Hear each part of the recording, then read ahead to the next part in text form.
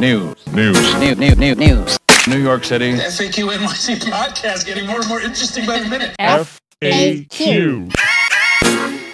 It's FAQ NYC, the New Yorkers podcast from the newsroom by and for New Yorkers, the city. I'm Christina Greer. I'm here with Katie Hoenin. Hey, Queens. Hey, Chrissy. Hey, Queens. Harry Siegel's off today. Hi, Harry. Let's jump right in with some of the news from another jam-packed week in New York City. Mayor Eric Adams and his team traveled up to Albany on Monday to push for more money for the city, just days before the state's April 1st budget deadline. The money, he said, is mostly for migrants, as the city is spending roughly $5 million per day to house and care for the thousands of people who've come to New York City over the last year. Adam wants the state to cover the cost, which he now estimates is at $4.2 billion. He told reporters that, quote, the lawmakers up here that represent the city, they're clear this is a national issue that should not be on the backs of New Yorkers, and they're going to deliver it on our behalf. Also, if you're listening to this on a bus or train, the mayor also asked for more money for the MTA, even though the governor has proposed the city cough up $500 million for the MTA's bailout. Also this week, the Adams administration proposed its first mandatory composting rule for yard waste, things like leaves and twigs and grass, I guess, starting later this year in Queens, which is the city's largest borough, which I'm guessing many, many yards. I don't know how that's the yard count stands, compares to other places, but I presume it's the place with the most yards. This is set to roll out through the rest of the city by the fall of 2024. And the announcement was made on the same day voluntary curbside composting for food waste and yard scraps returned to Queens, with the other boroughs jumping in over the next year and a half. The ultimate goal is to reduce waste, improve cleanliness, and I presume continue the mayor's mission to obliterate every single rat in New York City. And finally, public advocate Jumaane Williams and climate activists are calling on the New York Mets to rename Citi Field due to the fossil fuel investments made by the bank. Citibank signed a 20-year naming rights deal when it opened in 2009 that costs around $20 million a year. No word on what billionaire Mets owner Steve Cohen thinks about the name or if he could buy out the rights. Katie, in an ideal world, what would we call the ballpark where the Mets play? Some people want it to be Shea Stadium again, and I think that seems pretty cool to me. Yeah, I'm totally into it. But are we biased, though, because we're both from Queens? Yeah, I mean, what else would people... It's funny, we had an episode on Sunday about things that are named in New York City. William Shea was named. He's mentioned in the author's book. But, I don't know. There's a lot of stuff named for Citibank. City Bike, would we rename that?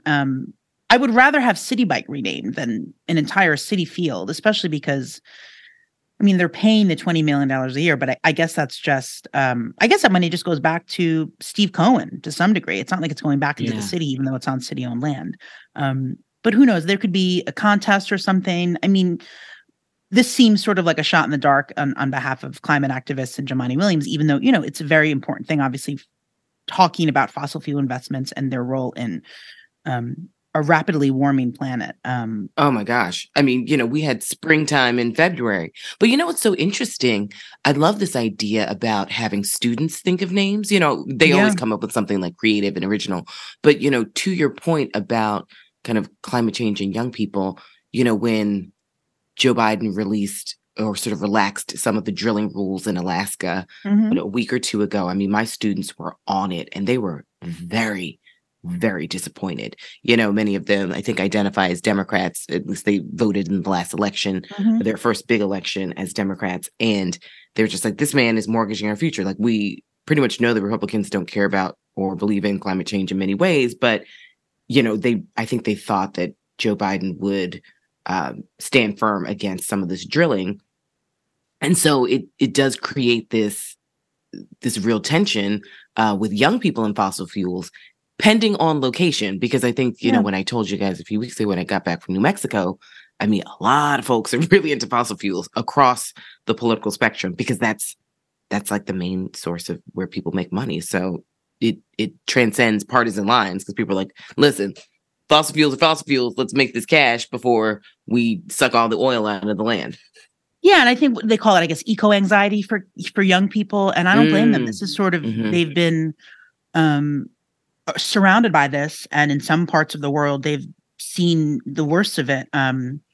mean, even like you noted our sort of very warm winter, my colleague Sam Maldonado at the city did a story about what this means for the city's parks department, right? You have early blooms of flowers, likely more bugs because the winter was an opportunity for these bugs to die off in the cold weather. But when it's not that cold, they're surviving and thriving and reproducing. And it's cuffing seasons for the bugs. And that means we're just going to have more of them in the winter. So, and for right now, we had a mild winter, but we do know the effects of climate change bring severe storms. I mean, you've done amazing reporting on Hurricane Sandy. You know, in many ways, you've like kept it in the political imagination of a lot of people who have just moved on. I mean, there are still families that are struggling from Hurricane Sandy. Like they'll never be the same, and their communities have yet to recover. So one of the other effects of climate change is, you know, as we've seen in Mississippi this past week, you know, with these tornadoes and storms and obviously the hurricane seasons that come, you know, more in southern regions, but like we're not immune to them either in New York. So like, what does that mean for us in like this balmy winter, but also like things are going to pop off in August when it's hurricane season, or these miscellaneous tornadoes that come out of nowhere? Or even, you know, Hurricane Ida in 2021, it wasn't even a direct hit of a storm, but it caused such severe flooding that it killed people and destroyed a lot of homes, a lot of people's apartments. And when you're in a city that already is short a lot of affordable housing, for a lot of people, that affordable housing was found in basements. So, and in Queens. Yeah. This is, I guess, the Queens episode. Well, I mean, I did see something about Zellner Myrie in Albany really fighting for more affordable housing, because obviously, however we're calculating it, doesn't work. I mean, you know, my disdain for Jay-Z and his assistance in making Barclays a reality, and the lack of affordable housing that exists, that was promised and exists, and all the people who were, you know, pushed out through eminent domain, he'll never be able to afford not just the city, but, you know, that part of Brooklyn ever again. Yeah. Well, I guess speaking of Albany, as we noted, the mayor and his team, I guess looked like maybe like a dozen or so staffers went up to Albany in his budget push. The budget deadline for the state is April 1st. So, you know, the mayor, interestingly enough, did not really speak that much on bail, which he's been talking a lot about down here. But I think the focus was just on like, give me the money. You know, this is the city is shouldering the costs of a lot of for what is a migrant crisis. And he has frequently asked the governor for more money, and also for the MTA. You know, the issues with the MTA, I think Governor Hochul's proposal for the city to kick in $500 million as part of that bailout, the mayor immediately opposed. You know, and he made a lot of news last year. I guess there were some reports that he was not that successful when it came to his Albany lobbying. But, you know, I think the administration seems to have at least, they learned from maybe some mistakes they made last year. There were criticisms that they didn't go up early enough. They didn't do enough speaking to the actual lawmakers. You know, lawmakers in particular we all have egos, but I think they like to be, they like for the mayor to play the game, right? To talk to them, to come up, to send his people up, to really push for that. So, you know, we'll see in the state budget if it was successful, and how these conversations sort of continue. And as we've noted multiple times, I think it's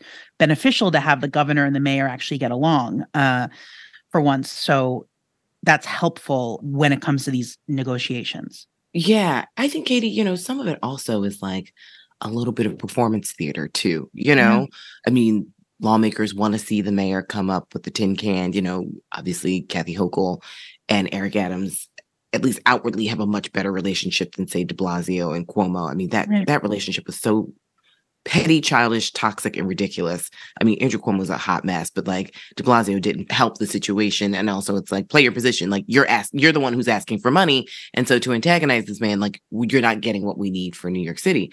But I think, you know, I saw that part of the delegation up there is like Diane Savino, who spent a lot of time in Albany. And, you know, people have their own thoughts about different legislators, but it's like, she still has a lot of friends.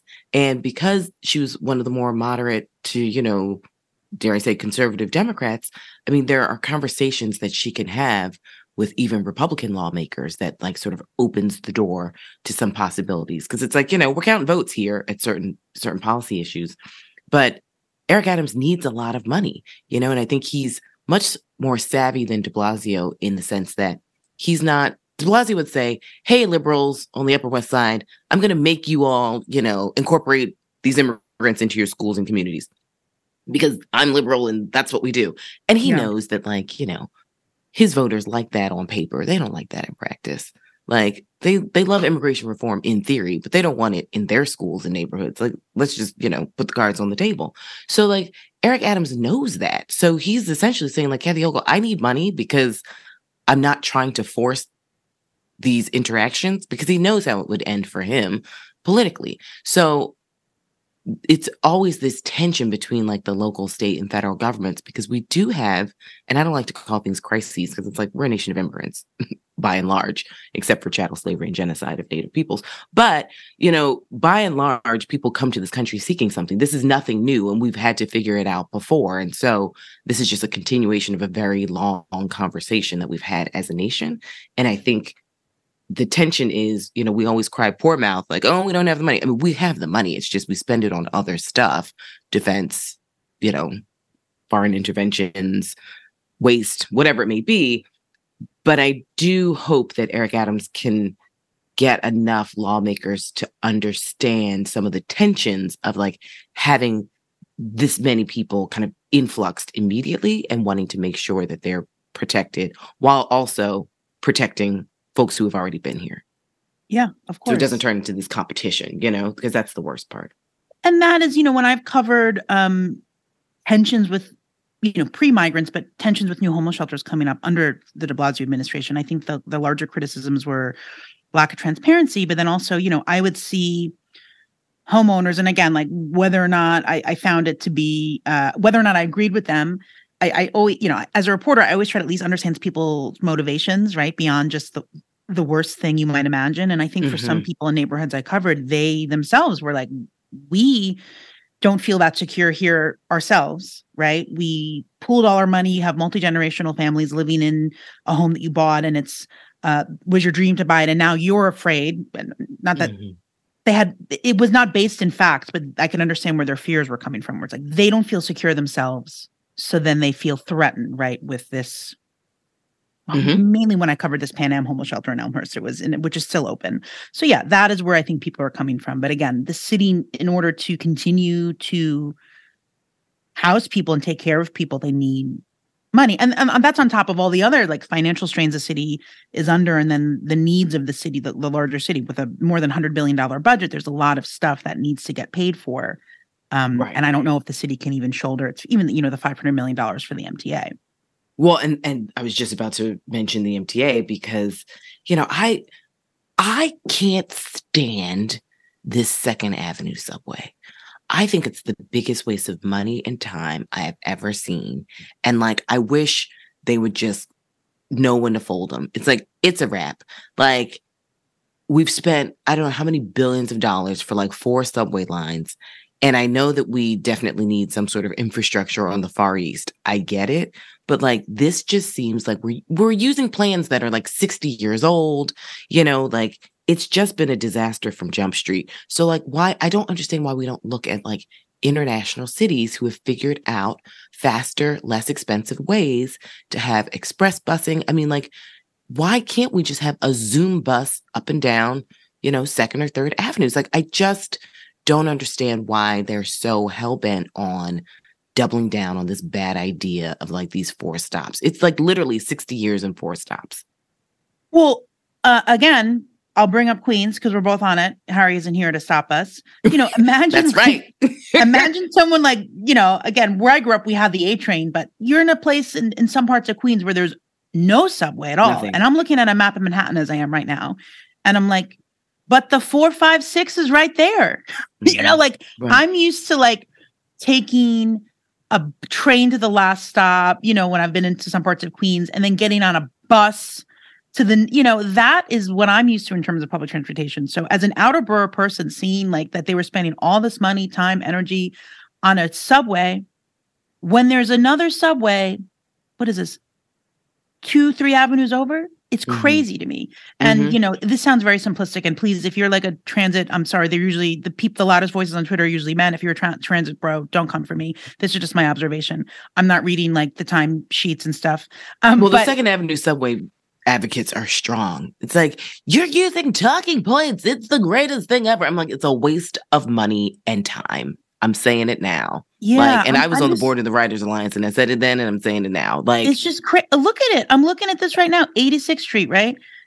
2nd Avenue subway. There's a Fairway, there's an Ulta, and then there's another subway. That's crazy to me when you have entire swaths of the city in the outer boroughs without subway access. So that was always nothing. Yeah, that was the chip that I was born with on my shoulder, being born in Queens. So that was sort of what I looked at. So again, this whole thing is, as you said, it's such a huge amount of money. Again, you get into the labor costs. Why it costs so much for the city to do things? Why it costs so much for the MTA to do things? I also have a very unpopular opinion. I was talking about this with a friend last night. And I guess it's because it's sort of like when you're used to bad things, I've been conditioned to be used to this, but I went to take the subway last night. It was like 11 p.m. and it's like 8 minutes to my train, right? Mm-hmm. And I was talking earlier because I see people sometimes on Twitter. Like, I think there should be a rule. You can't tweet the countdown clock unless it's 15 minutes or more. Because I see people sometimes are like, do better, MTA, which of course we want the MTA to do better. But it's like 8 minutes. And to me, because I've been beaten down, 8 minutes doesn't feel that long to me. Right. Well, what I have to check myself about, because I do think that's the case. But, also, Katie, I'm over 40. So I've turned into one of those New Yorkers where after a certain time, I'm like, I'm just hopping in an Uber. I know it's terrible, but I got to get home. I'm tired. Like, I'm old. But I do think this is the piece that I have to check myself, because I do believe in better access for everyone to be able to ride the subway, right? And back in the day, pre-COVID, I would always have a monthly pass, which we know, favors people who have a little more capital, because I could put down $130 at the beginning of the month and not even think about it, right? And whereas a lot of families just do not have $130 that they can use, so they end up spending way more every month because they've got to just essentially buy their tickets a la carte. But when you do think about it, and this is, a different argument it's a little complex, but like, to get from like the Bronx to like deep in Brooklyn for $2.75 is kind of great, And I mean, so on the one hand, it's like, this is a modern miracle, right? I mean, we can move very quickly. You and I both know sometimes it's so much faster. I tell people all the time who don't live here, it's like, don't take a cab this time of, day. Like, you'll never get there. I mean, I moderated a panel last week. The panelist was 15 minutes late because she's from California and she took a cab because she was only a few minutes away. And it's like, ooh, girl, you should have just hopped on the subway. But she didn't know, so like there she was sitting in traffic. But I mean, $2.75 to get, across all 5 boroughs, relatively speaking, is pretty impressive. But it's also, the counter argument is, for some people, $2.75 is a lot of money. Yeah.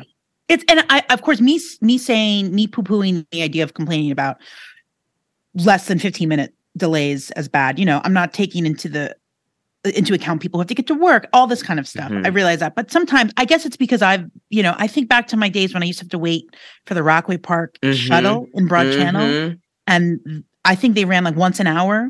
So I have felt the pain of that's basically LIR. Right. So that is, but I think again, like you said, it is a miracle that it could happen. Last night I was home in 2 to 7. I was home in 40 minutes or so. And I could have taken. That's the thing too. I also thankfully I can afford an Uber when I need it, but I just didn't want to last night. But this is always the This, I hope maybe lots of 2nd Avenue subway people, if you do make your case to us, chime in and tag Chrissy on Twitter and remind her.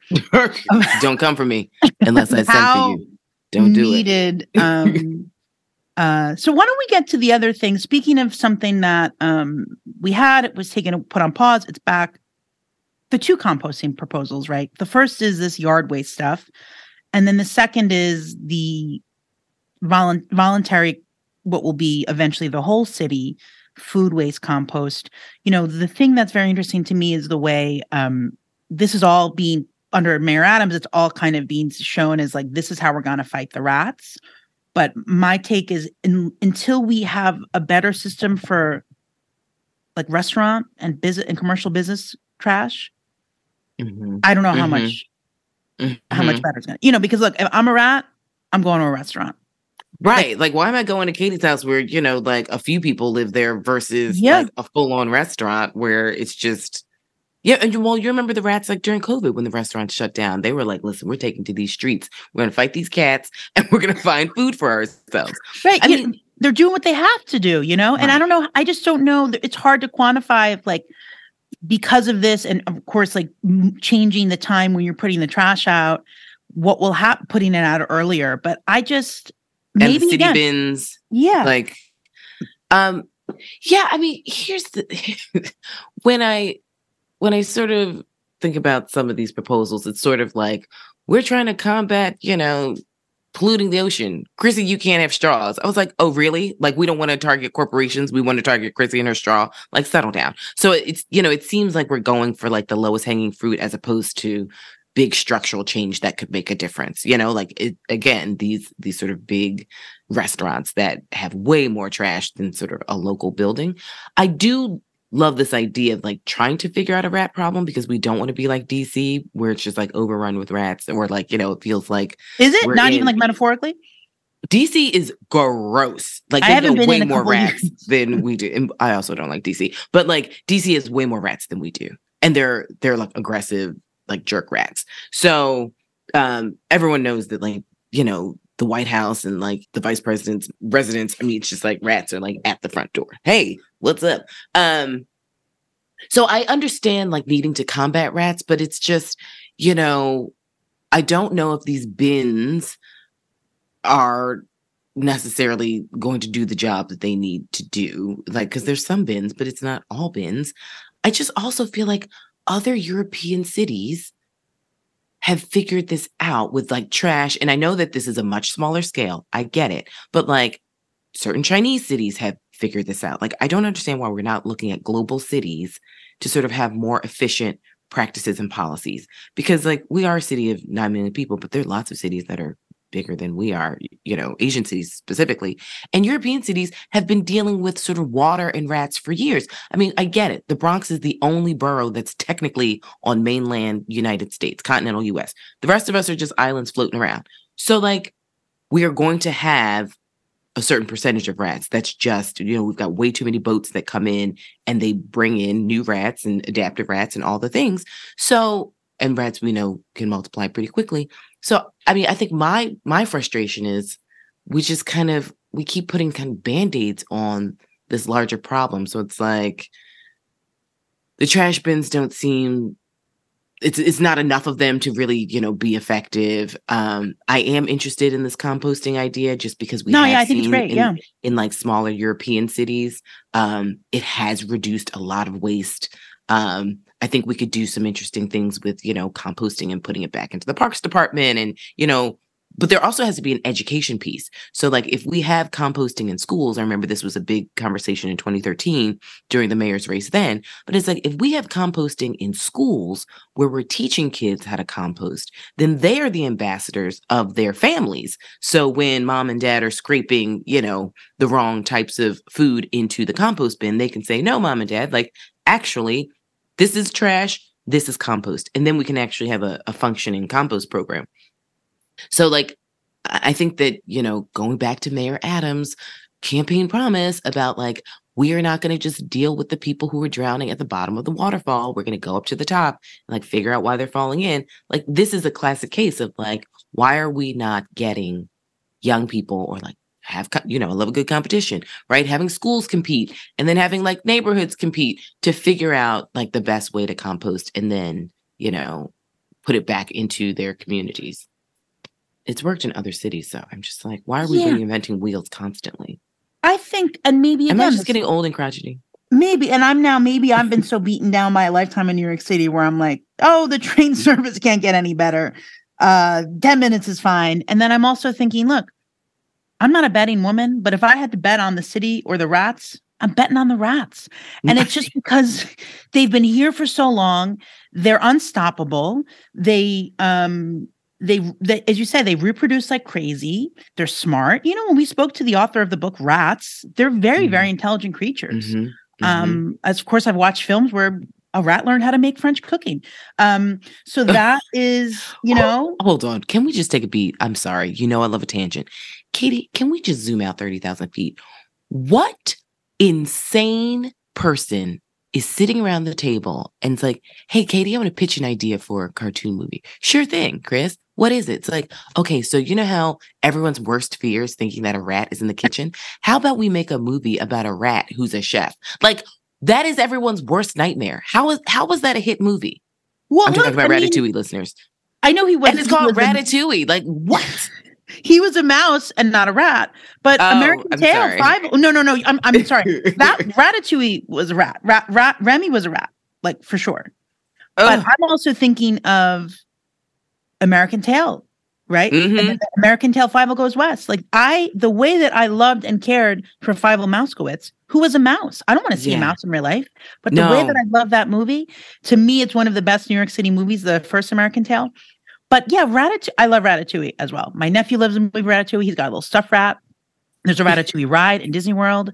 I think it was very intelligent. See, you're getting film criticism on this podcast. Who knew? It's not just New York City stuff.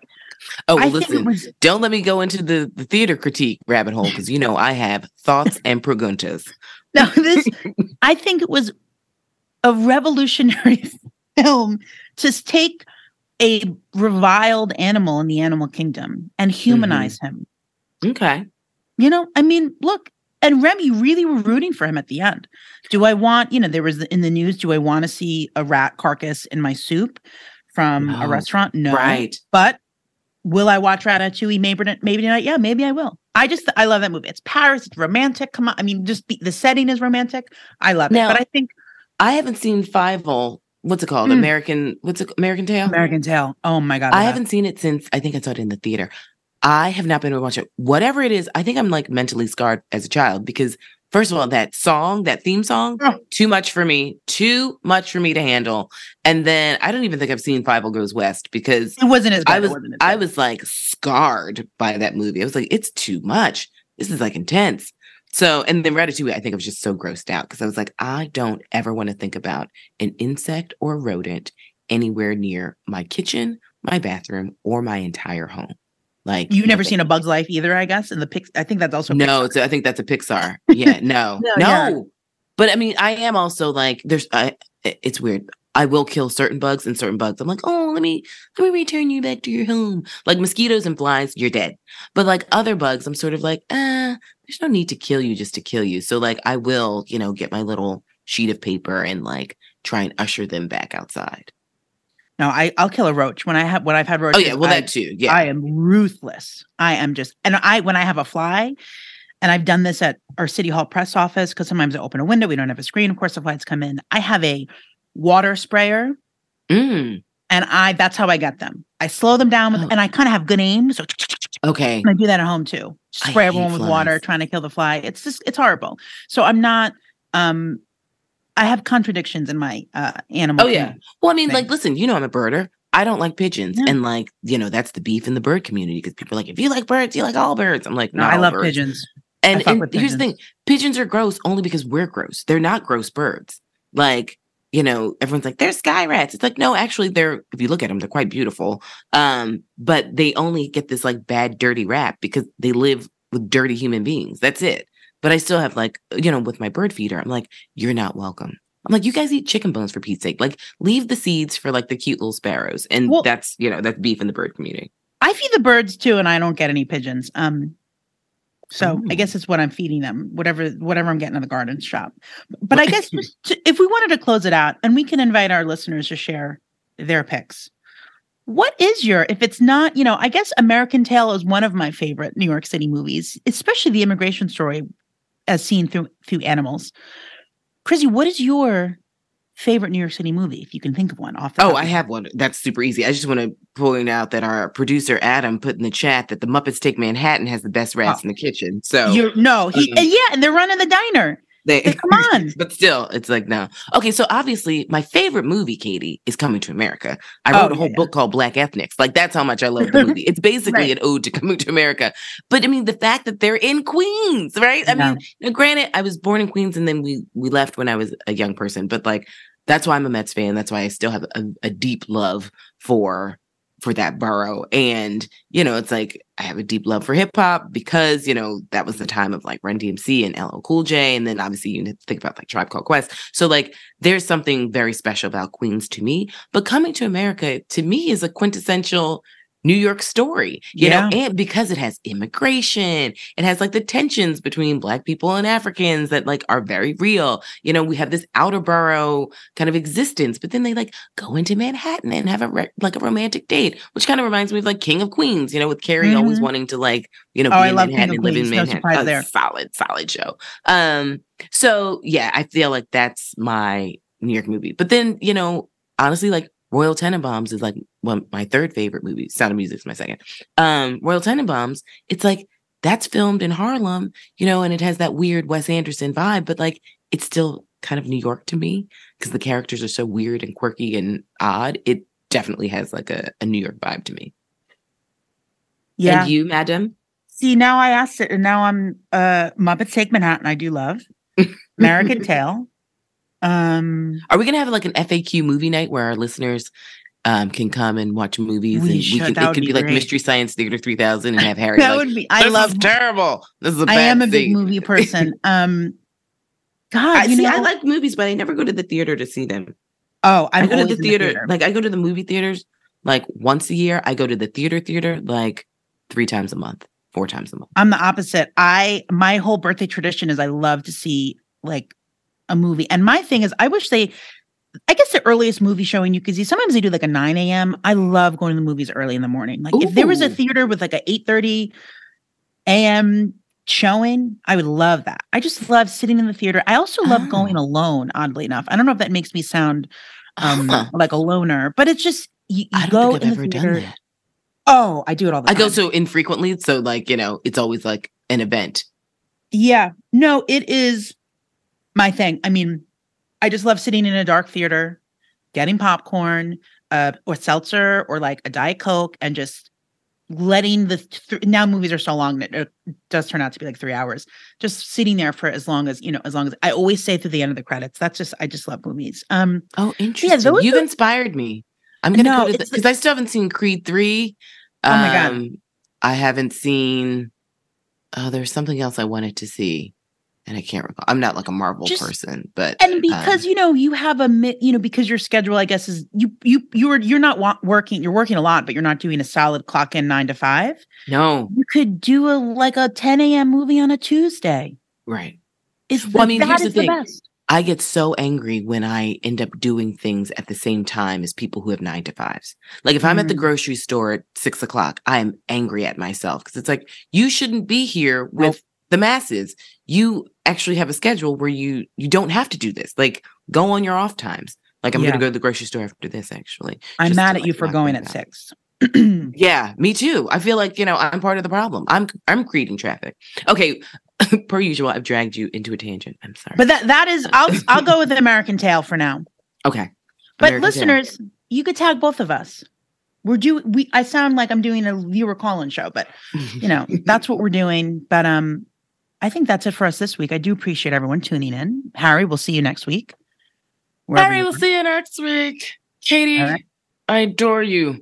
All right. Queens Girls Rule. We can say these are all Queens episodes. All Queens all the time. FAQ. Hey, this has been FAQ NYC. We're part of The City, a nonprofit, nonpartisan newsroom dedicated to hard-hitting reporting that serves the people of New York. Our work is freely available to everyone at thecity.nyc and is supported by listeners and readers like you. Go to thecity.nyc/give if you'd like to pitch in. We're an affiliate of NYU's McSilver Institute for Poverty Policy and Research and a proud member of the Brickhouse Cooperative of independent journalists, critics, and artists. Find it all at popula.com. Our hosts for this episode are Katie Honan and myself, Chrissy Greer. Harry Siegel is our executive producer and Adam Kamara is our engineer. Thank you, listener, for joining us, making it this far. Be kind, be well, be cool, be warm, and we'll be back next week with more.